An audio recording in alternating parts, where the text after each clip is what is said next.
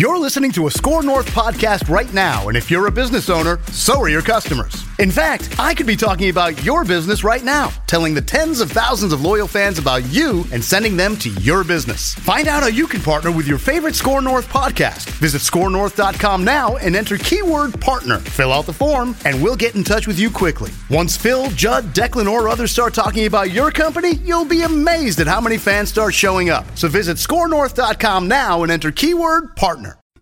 Now on Mackey and Judd. Do you believe in past lives? Did we ever really land on the moon? Questions What are the 6 degrees that separate you and Kevin Bacon? of significant importance. You like that? You like that? All right, Mackey and Judd. James Murphy producing, and he has 3 questions of significant importance. Enter Max on the keyboards over there and on the phones. Well, we can open up phone lines the whole hour, too, by the way. 651-646-8255, 877-615-1500. Hello, Murph. Hi. I don't know if you guys caught this, but Jalen Ramsey, he gave an interview to GQ magazine where he ripped Super Bowl winning quarterbacks like Big Ben and Eli Manning, while also praising underrated quarterbacks like Marcus Mariota and Kirk Cousins. Yeah, I think I'll take Big Ben over Marcus Mariota. Just going to throw that out there. He also ripped Matt Ryan and praised his guy, Blake Bortles. You know, Matt Ryan might be a little overrated, but I think I'd rather have him than Blake Bortles. So I don't know if Jalen Ramsey's... It's possible when you're just around Blake Bortles all the time, your judgment, you've got quarterback beer goggles, you don't know what you're looking at, and you're just random with your assessments. Anyways, sorry, go ahead. No problem. So what I want you guys to do is I want you to praise one quarterback that you think is underrated from how he's nationally perceived and rip one overrated quarterback. Ooh. I will start by praising a guy that that Jalen Ramsey bashed, and I don't get why, because I think he's pretty damn good, and I would take him, Matt Ryan. I think there's this whole perception of him, like, you know, well, Shanahan, as Ramsey said, Shanahan made him, and he's really not that good, and I think he's pretty damn good. And is he a top 3 quarterback? No, probably not, but if you told me that he had to be my quarterback for a season, I'd absolutely be pleased about it. So I think Matt Ryan takes far too much heat, and when you get a chance to watch him consistently, he's good. Let's see, who did Jalen Ramsey praise that surprised me? Because I was going to say Jared Goff. Dak Prescott was on his list, but Dak Prescott's and he said he's okay. Young quarterback. He's okay. I'll give you 2. Go with yours, and then I'll give you one guy. I'll give you the guy that I think is still underrated, despite him putting up big fantasy numbers at times. His organization around him has been just disastrous. I think Matt Stafford is underrated. I agree. And I think there are some guys, Blake Bortles was one of these guys a couple years ago. I think there are some guys who put up fantasy numbers, and then that's kind of it. Like, 4,500 yards, he must be awesome, right? And in some cases, that's true. I don't think it's true in Matt Stafford's case. He's cut down on the interceptions. He leads fourth quarter comebacks. He comes from behind. Those are qualities that even guys like Aaron Rodgers has trouble sometimes coming from behind. And I think Aaron Rodgers might be the greatest who's ever held a football before. So I think Matt Stafford, if he were with a better organization and had just better ownership and front office and defense and different things around him. Put it this way. Calvin Johnson in the middle of his prime was so sick of the Lions organization and the city and everything, he quit football. He stopped playing football. He said, concussions and things like that. But come on, you think if he was playing for the Patriots organization, he would have quit football at age 29? Yeah. Barry Sanders, same thing back in the day. Exactly. I'm going to peace out here. Exactly. Thanks a lot for the time. On quarterbacks who are overrated, I would say initial steam on Jared Goff because of his big year last year, a little aggressive. It felt like a system propping him up. But the one that I'm going to target is actually the one that Judd put on his other list. I like Matt Ryan, but Matt Ryan is not an MVP caliber quarterback, even though he won one 2 years ago. In that Aaron Rodgers, Tom Brady, he's not on that level. But I think 2 years ago, because he put up such a huge season and had a 110 passer rating or whatever it was, I think we kind of crowned Matt Ryan in that top group of quarterbacks for a minute. And I agree with Jalen Ramsey in that Kyle Shanahan is an offensive genius, and he took a really good quarterback and elevated him, just like he's doing with Jimmy Garoppolo over the past year or so. So I think Matt Ryan might be a little overrated. I think Ryan gets bashed too much, though. Like, I think he's a good quarterback, and I would take him in a second for my team. The guy I will give you that I think we've gone back and forth on a bit, and that I wouldn't be surprised if he turned out to be not as good as we initially thought, Dak Prescott. Dak Prescott had the great rookie year. Romo lost the job. The offensive line was unbelievable. Certainly it regressed last year. I'm not saying he's a bad quarterback, but I think we might have got slightly too excited. When you put a healthy offense, and especially a line like that, and give that to a quarterback who's got some skill, he's going to be great. But now that he has to make things up a little bit more on the fly, probably, and the health of that line probably won't be the same. I think Dak Prescott might be a guy who I'm not saying he's going to be bad. I am saying that there might continue to be a step back from what we initially thought of his skills. We talked earlier, and pretty much the whole day, about Ronald Acuna Jr. getting plunked to lead off the game by Marlins pitcher Jose Urena. Judd wants him to get a significant suspension, but if you're Rob Manfred, how can you get this old world view of baseball from the Keith Hernandez of the world out of the game? What can you do to make that a thing of the past where you're not trying to hit players for being hot?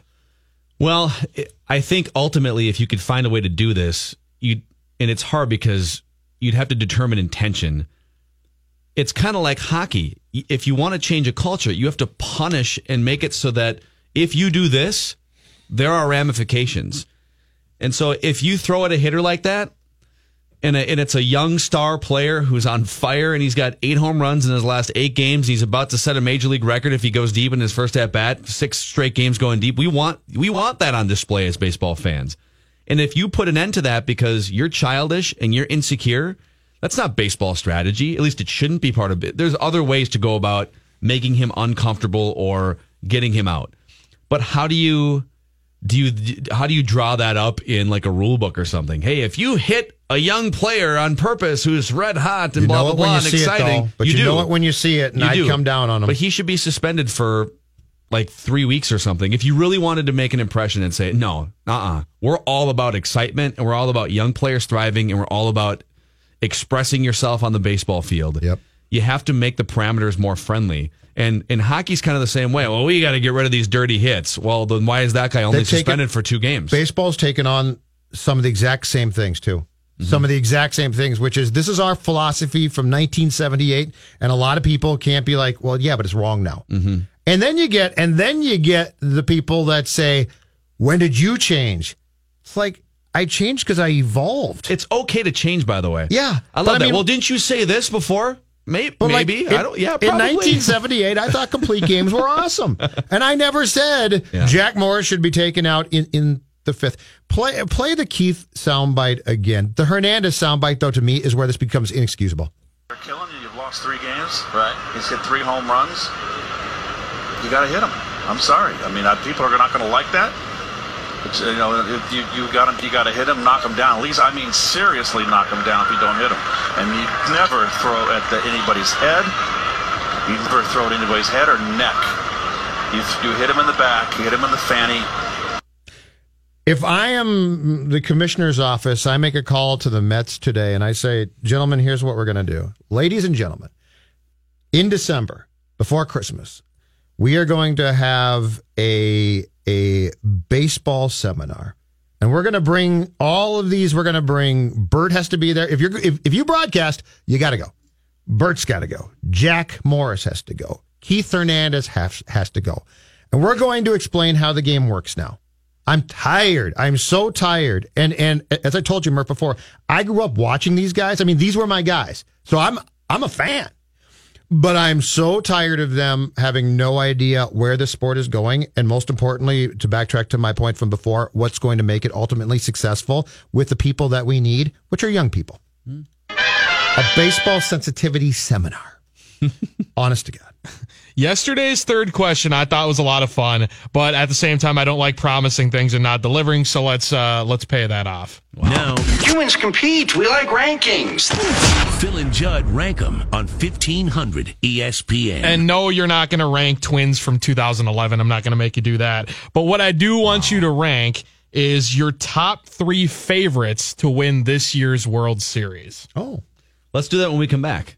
Very nice. Little expanded baseball talk on Mackey and Judd. Murph with some good questions for us, TCL Broadcast Studios. The Mackey and Judd Show will continue in a moment. So long, losers. On 1500 ESPN. All right, James, fire that third question away again here. Dive into the baseball crystal ball. Yeah, so my third question was, I want your top 3 favorites to win this year's World Series. Okay. And so I got 4. You have 4. I mean, you could probably say that there's more teams that are capable of winning the World Series, but the Dodgers make me a little bit nervous. They've, like with the Dozier thing here, their bullpen's kind of a disaster. He played last night, though. Okay, that's Dozier's good. back. Hopefully, in that's not going to be a long-term thing. Might not hold him up. But I don't know. There's something about the Dodgers that they'd probably be ranked 5th on my list. The Yankees, I almost feel like the Yankees pitching isn't as strong as it was last year. It's not. Tanaka's been up and down. Severino's been pretty good, but they've gotten nothing from Sonny Gray. They took Sonny Gray out of the rotation. The bullpen's been more inconsistent too, though, correct? Mm-hmm. Yeah. I think that lights out bullpen is no longer as lights out as it was last year. So I'm gonna do this. Go. Number 4. Number 4, the Chicago Cubs. People sleep on the Chicago Cubs because they weren't as good last year. They didn't make it as far.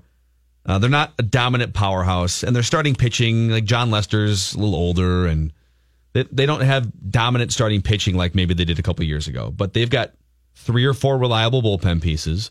Javier Baez has emerged finally as this player who can carry a team. He's one of the just most fun and special players to watch in all of baseball.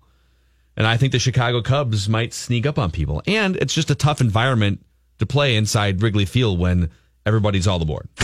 1, 2. Number 3. This team would have been probably number 1 even 2 months ago. Judd and I were talking about this during the break, though. The Houston Astros have so many injuries. Altuve's on the disabled list. McCullers. They've got all kinds of things. If they can get everyone back on board, but with that division, there's no guarantees that they win the division. They might get stuck now if Oakland keeps surging. Oakland's right there behind them, and Seattle's not going away. They might get stuck in a bad situation with their playoff draw.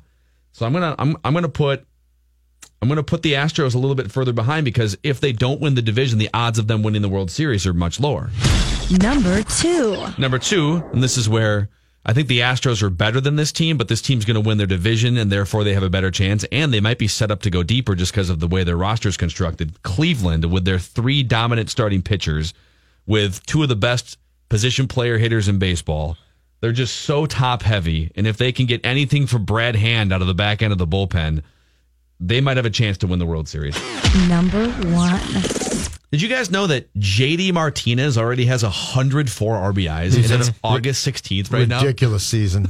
He's had a ridiculous year. The Red Sox are like 50 games over 500, and their entire lineup has double-digit home runs basically, except for Sandy Leone. They are plus 211 in run differential.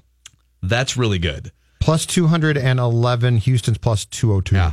Oh, and they have Chris Sale with a 1.97 ERA and strikes out everybody, and David Price is back to being the David Price of old, and Craig Kimbrell is actually, it's funny, Craig Kimbrell's having a down season by Craig Kimbrell standards. He still has a 2.5 ERA and 36 saves and strikes out 14 batters per 9. So I think Irv Santana would say Boston's only 50 games above 500. Yeah. Exactly. Here's the difference between the absolute dominance of a select few American League teams and the National League. Run differential. Boston plus 211. The Yankees plus 135. Mm-hmm. Cleveland is plus 131. And Houston is plus 202. Nobody in the National League is even at plus 100. Yeah. The Atlanta Braves are plus 97, and that leads the National League. I'm kind of rooting for the Phillies right now, too. It's such a fun story. And there's teams like the Phillies. Last night. Yeah, I did, too. They beat Boston last night. Humble brag. I watched them on the treadmill. Oh, right. I watched them on my couch with the beer. No, I was nowhere near a treadmill. I was just standing on a dormant treadmill with a beer in my hand. They just had to have a TV. I was cheering on Wilson Ramos saying, "Run, Triple, Wilson, yeah. run! You're just back from a torn hamstring, basically." I love how for him to get a sliding bang bang triple, the ball has to ricochet like 50 feet away from an outfielder. And Sutcliffe was still like, "Don't do that. Don't be running that hard. You just got back." Catcher triples, fat catcher triples. I'll give you 3 teams. 1, 2. Number 3. My third one is the Cubs. The Cubs are, I feel like because they were so dominant 2 years ago, and I guess they were somewhat of a disappointment, although not a huge one last year, the people have just sort of forgotten about the Cubs. The Cubs are still very, very good. So they're my third team. Number 2. If Houston gets healthy, they're my second team. I mean, they're still really, really good. And they were so dominant like the Cubs were now a year ago. But they're my number 2, and then number 1 is your number 1. The Boston Red Sox are phenomenal. And by the way, congratulations too. The move from John Farrell struck me sort of old school baseball guy. Yeah, let's go out there and win some to Alex Cora, who's fantastic, who seems like a really good guy, and he really gets it. Cora to me strikes me as sort of a Steve Kerr type of coach. Like he identifies with players and he does it in a way that's very effective. And I think he's really, really smart. That was a great move. So Boston is my number 1. Yeah.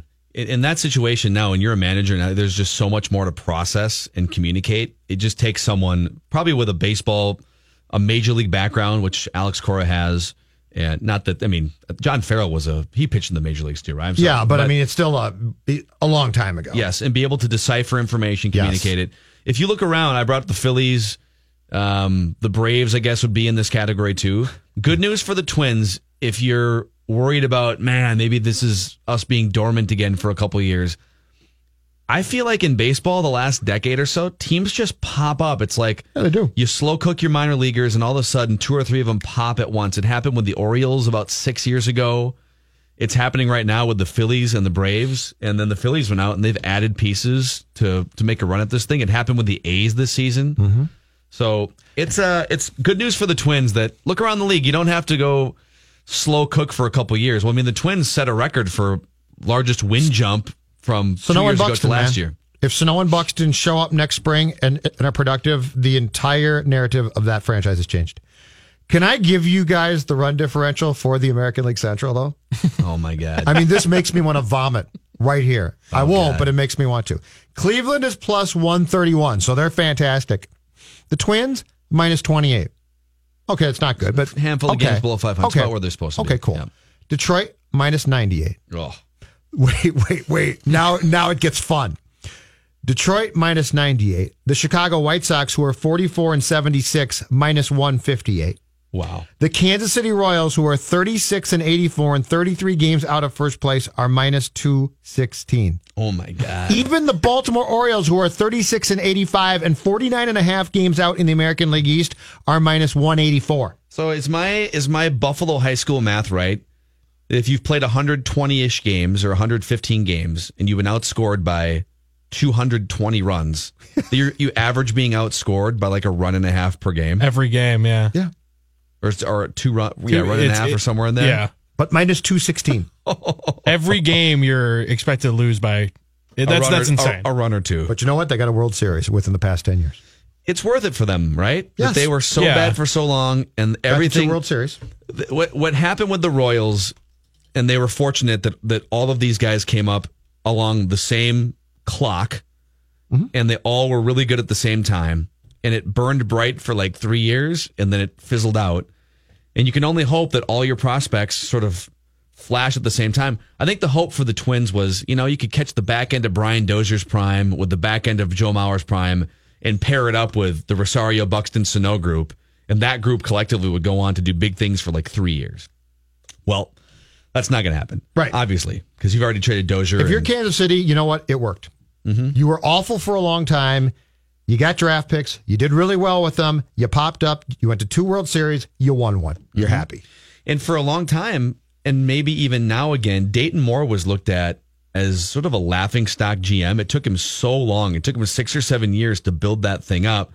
And now they're dismantling it again. And people are looking at it saying, if I'm Dayton Moore, they didn't cash in I'm piecing out right now, though. I'm like, okay, I'm not doing this again. Yeah. Go to another team at least. Yeah. But they chose to try and be competitive the last couple of years, and they really didn't sell off all their pieces. They did trade Mike Moustakas, but Mike Moustakas didn't fetch them a whole lot in return. So they're kind of back to the drawing board. I got a feeling the Royals are going to be really bad in this division for 5 or 10 years.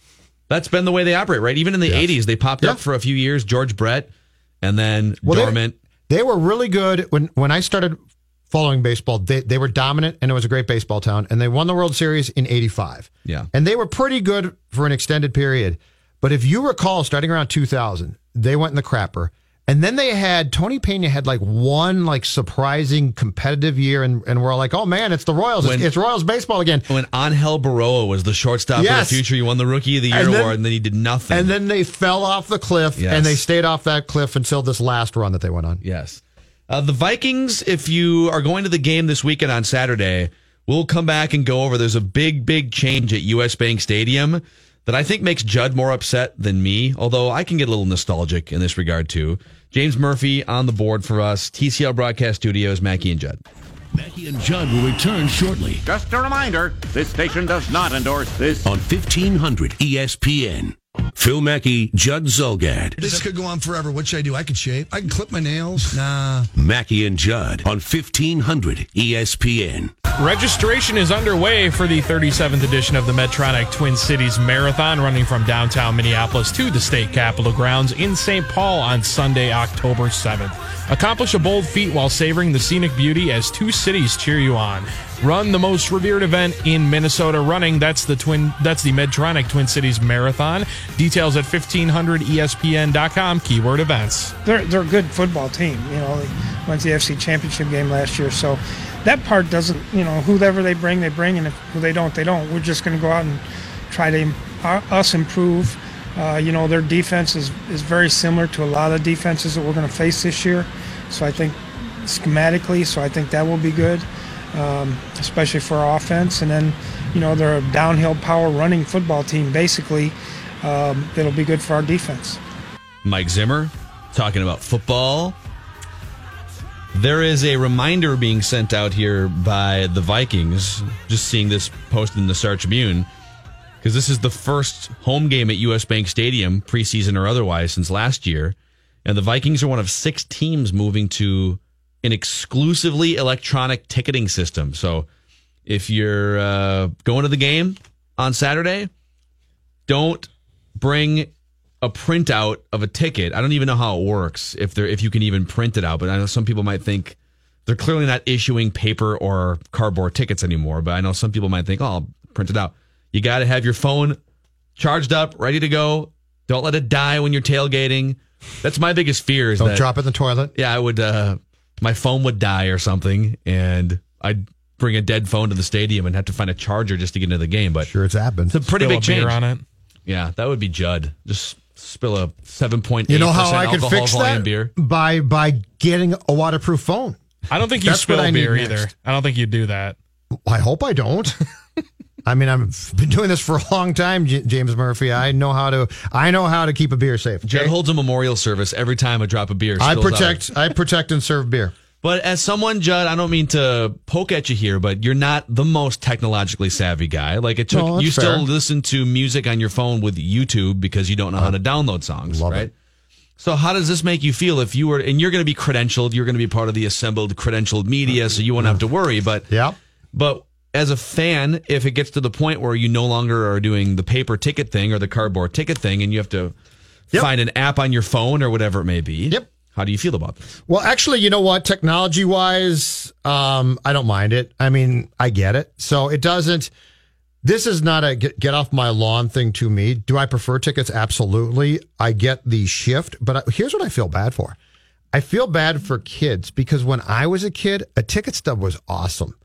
And I grew up in around the time where you went from just a ticket stub, like, today's game start time, price of ticket and your seat, to let's throw a player on there. Like, let's have a ticket stub that's got a player. Now, this was just scanning it, so you didn't keep the whole ticket, but they would rip off the ticket, and on your portion that you got to keep was like a player's picture, your seat, and the price. Yeah, those mid-'90s Twins pictures were great. It was like Rich Becker's on my ticket stub today. This is awesome. I had North Stars had that, Vikings had that, and it was really cool because I would keep them and like stick them on posters and stuff. So the actual shift to where we're going, I don't really care that much. Like, it doesn't upset me, but it was really cool being a kid getting that ticket back, and then. Now, as things have evolved within the past 10 years or so, I think we got to more and more where your ticket just got scanned. And so they gave you back your whole ticket. Yeah. So that was cool. Yeah. And I mean, I don't feel bad for kids because it's something that they don't even think about. It's not, you and I, you're a little bit different generation, but I do. I save all kinds of ticket stubs. In fact, I save almost every paper ticket stub for games that I go to, especially if it's a new stadium.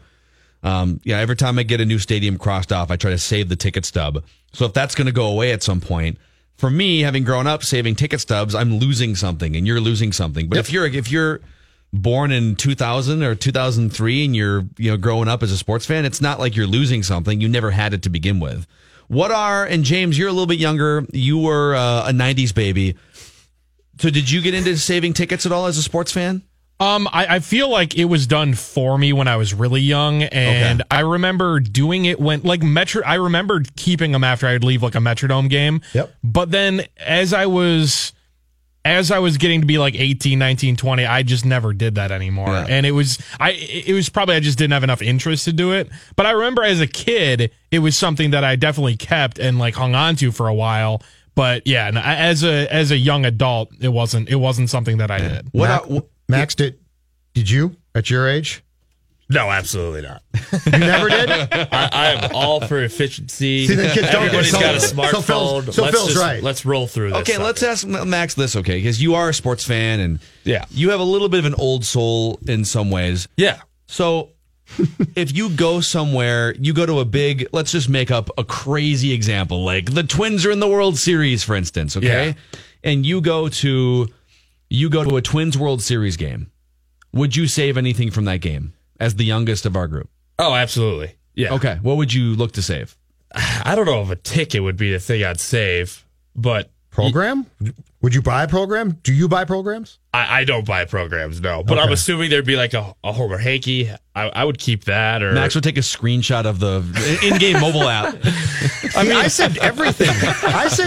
I saved the hanky. I saved the program. I saved the stuff. Yeah, me too. Yeah. I mean, I feel bad for, like, my dad, like, literally just got a smartphone, like, a month ago. So, and he had a flip phone before that. So I do feel bad for it because, I don't know. I mean, there's definitely not everybody has a smartphone out there. So how do they go to a Vikings game? Honestly, my dad would be screwed. I don't know. My dad would never, and my dad wouldn't go to a football game anyways because he doesn't want to deal with 70,000 people. But like my dad does not have a smartphone. My dad would not go. He would just not want to go. This would prevent him from going to a game. If I had tickets on my phone, we both went, but it would be a non-starter for him. What are some of the things that you guys have saved? The 5 or 10 things that you've saved? Because I've saved Eric Milton's no-hitter stub. I still have that. I wrote almost 20 years ago now.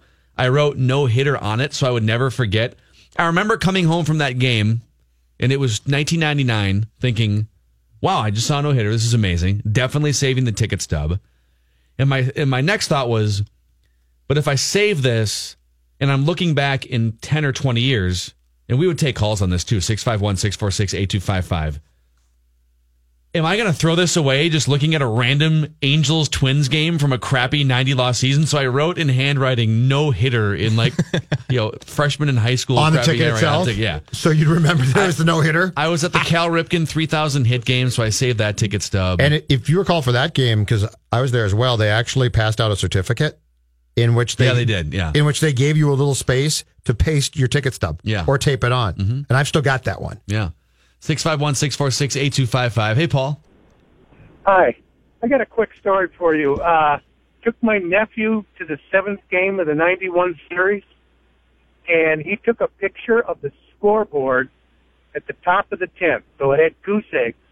He's got it framed with his ticket stub for probably the best pitching I've ever seen in a baseball game. He lives out in California. He's still got that sucker hanging in his office. Yeah. Yeah, I think that stuff is cool. Paul, thank you. I'm kind of an artifact guy, too.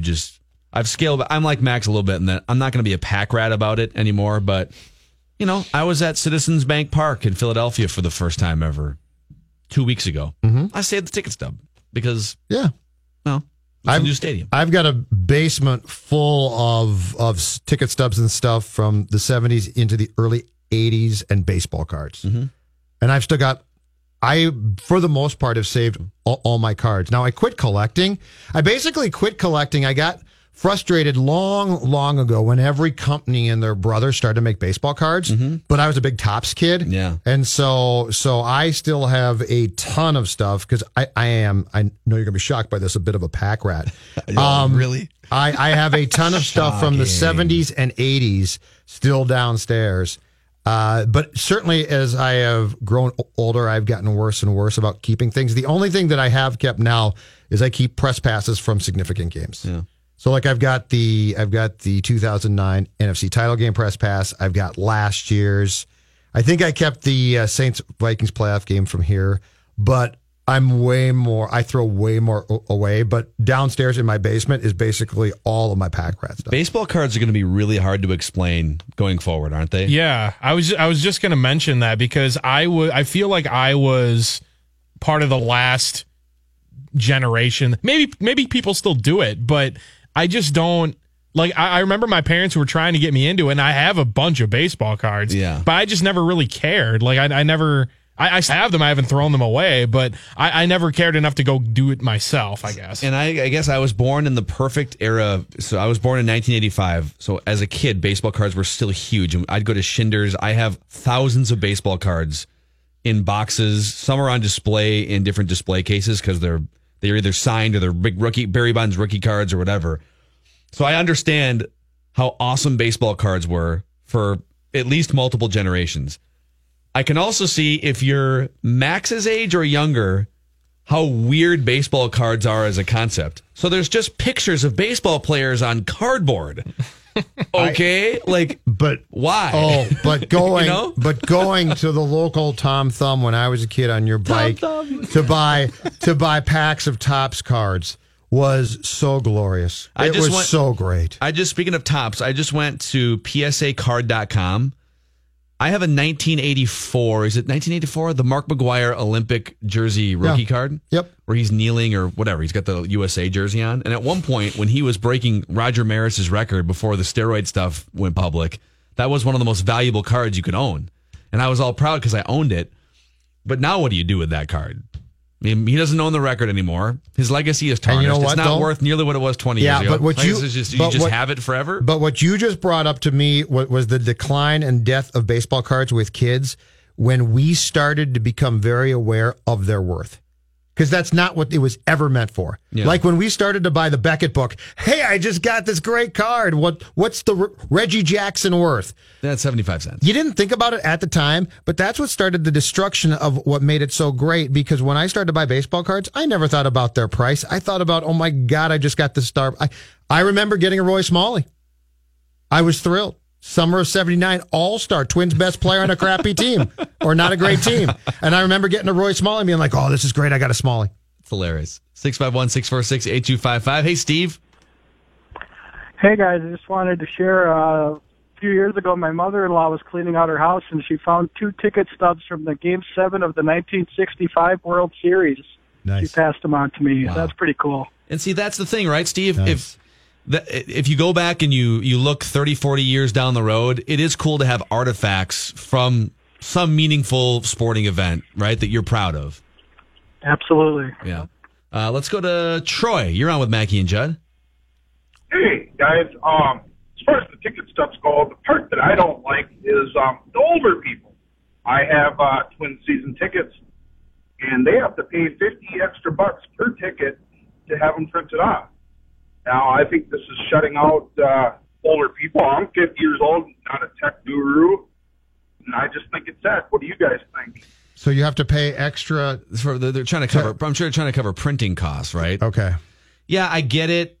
I understand from a team perspective if almost everyone has a smartphone and you can just, and not to mention, it's another way, I'm sure, to get people onto your digital platforms so you can get their contact information, and it's a way to get them into your database. If I'm the Minnesota Twins, especially in the last few years, and you're willing to buy season tickets and you come to me and say, Judd, I really want my tickets printed out, I'm not going to charge you a dime for it. I don't like that. Yeah, but I think I don't know what printing costs are for. I'm sure if you're a team pulling in revenue, it's not. I don't know. I mean, we can ask Dave St. Peter. And that's a huge investment in not a great product. Oh, so I see. Yeah. I'm saying that if I have Ethel and Edna come to me and say, we want our tickets, and could you please print them out, Dave St. Peter? I think Dave should say, absolutely. Here you go, Ethel and Edna. Or Ethel and Edna, are they? What's their relationship? Is it strictly platonic? Long-time friends. Started going to games in 61 as friends, 65 there for the whole kit and caboodle, and now they just want their tickets printed out. What happened to did they have husbands? Or yeah, they died. Okay. Rob, you're on the show. Hey, I just wanted to call and tell you about a couple years ago when Minnesota Wild could actually take on the Blackhawks. We were at that Game 6 when we chased Crawford from the net, and everybody's screaming, Crawford, Crawford. I still have the ticket and the video of my son chanting with 18,000 people as Crawford skates off the ice. It was awesome. Yes. That's great. So you're into saving ticket stubs or artifacts? I for key special things, yeah. Yeah, for sure. That's really cool. Yep. I know there are some where I have a ticket. Well, the Eric Milton one for sure. There's a couple others where I'll just put them in like a baseball card holder or something, or a casing so that they don't fade out. The ink doesn't fade out. So I'm kind of caught between. I totally understand why we're going digital, but yeah, there is something nostalgic. Do you know the hours that I spent putting baseball cards in sleeves in their little holders? I would get my complete set. And then instead of sticking it in the box or just keeping it there, I would get all the sleeves out, right? Yeah. And one by one, put all the cards in. All of the cards went in sleeves? For a while. I mean, I quit doing this as I grew older, but there was a time when I put every card. Gosh. I've got complete sets. I've got a few complete sets, not a lot.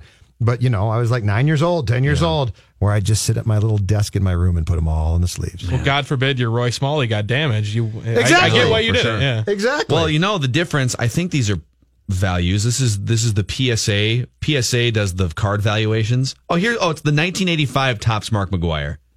This is an eBay ad. Good placement by eBay here on this page. All right. There's a current bid with 30 minutes left. It's that 1984 USA baseball team, PSA 9, and it's going for like $9. It used to be worth like $200. You see, that's the problem. The price shouldn't matter to you. It's the value to you personally. Yeah, no, all about the money. Don't go anywhere. More Mackey and Judd coming up next. Just hold your ass right there. On 1500 ESPN. Phil Mack. Live from the TCL broadcast studios, Mackey and Judd are back. Okay, then. On 1500 ESPN. Mackey and Judd can open up phone lines for this last segment. 651-646-8255, 877-615-1500. Brad, you're on the show. Hey, guys. What's up, Brad? What's happening? Hey, it's just a thought for, the times of the games. The Saturday night games, they start them at 6.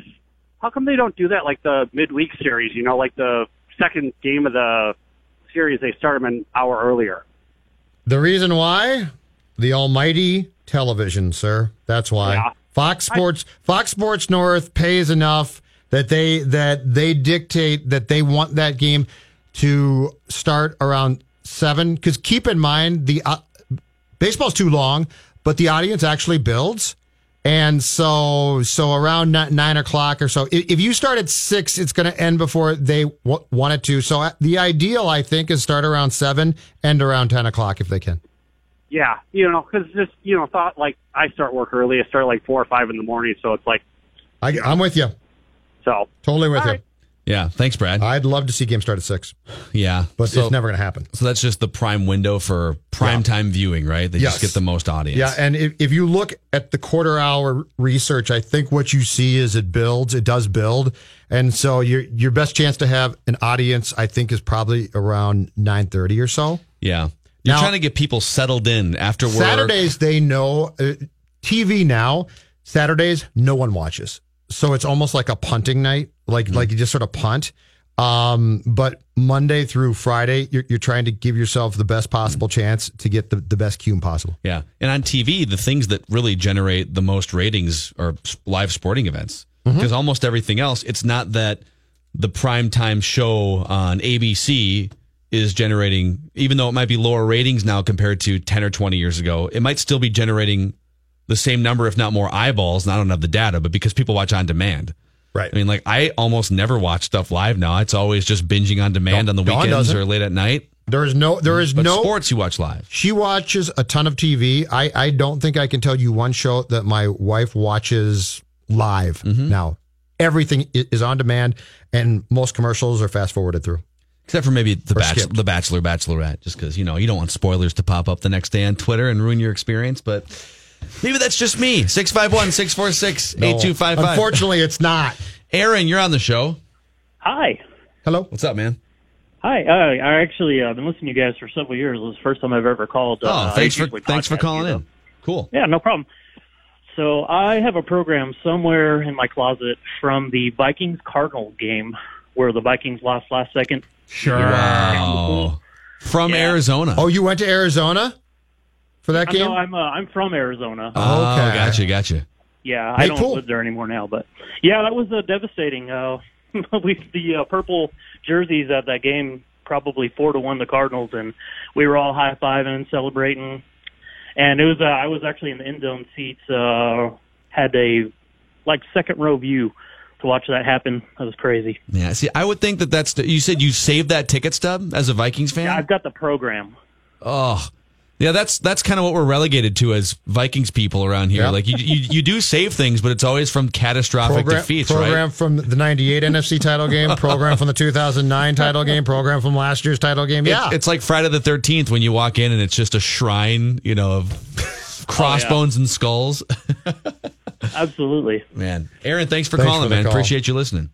No problem. Thank you. Sun Devil Stadium, what a hellhole that was. Yeah, that's before they built the new one. I covered a Packers Cardinals game there in 2003. And Emmitt Smith was with the Cardinals. Totally, I mean, it was pathetic watching him. But the stadium was built in a weird way. So, long story short, the sun came right into the press box, like you couldn't see. Was that okay? So they shared a stadium with Arizona State. Yes, in Tempe. Is it the same stadium that exists now for Arizona State? I believe it is. That's the stadium that and I think there's a bowl played game played there. In fact, is that not the game that Glenn Mason coaches last game in? The Sun Bowl or the Insight Bowl? Yeah, the Texas Tech game. That was the new stadium, wasn't it? I feel like that was the new stadium. I'm not sure. I'm not positive about that. But that stadium was just. We're talking about the game where he got beat, even though they were up like 38-3. Where Mike Leach came back. Yeah, I think that was in Tempe. Man. But that stadium was just a pile that of would garbage. never fly now. I know that you've got Los Angeles teams temporarily playing in college stadiums, but the Cardinals moved. They moved there to Phoenix in the 80s, right? 89ish, yeah. So they played in that stadium for 15 years. That was not a temporary stadium for them. Oh my that was their home. That's a completely different era of the NFL, right? The NFL would never allow that move to happen without a brand new strong arm the public stadium. Oh, of course they would. Public pays $1 billion. Raiders, when Al Davis hijacked the Raiders to Los Angeles, they moved to the Coliseum because the Rams had moved out of the Coliseum, which was and is dilapidated. The Rams had moved to where the Angels play in Anaheim, opening the way for Davis to go against the league and move from Oakland in that pile of a bleep stadium to the Coliseum. Nobody was going to new stadiums except for maybe when the Colts went from Baltimore to Indianapolis. I think the Dome was relatively new at that point. You know what the A's should do? When the A's are on the brink, it's the A's are up 3-1 in the World Series. All right, let's flash forward to October. Let's move. No. Strike. Not like literally refuse to play until we won't finish off this World Series victory. Go to San Jose. You agree. Find a stadium in San Jose and play the game. You agree to give us a new stadium. Mackie and Judd, back tomorrow. Doogie's going to hang out for a large chunk of the show tomorrow. You can find us on demand, Mackie and Judd show page, 1500ESPN.com. This holiday season, Peloton's got a gift for you. Get up to $200 off accessories with the purchase of a Peloton bike, Bike Plus, or Tread. And take your workout to the next level with accessories like non-slip grip dumbbells, a heart rate monitor, cycling shoes, and more. Peloton, motivation that moves you. This limited time offer ends December 25th. Visit onepeloton.com to learn more. All access membership separate. Offer ends December 25th. Cannot be combined with other offers. See additional terms at onepeloton.com.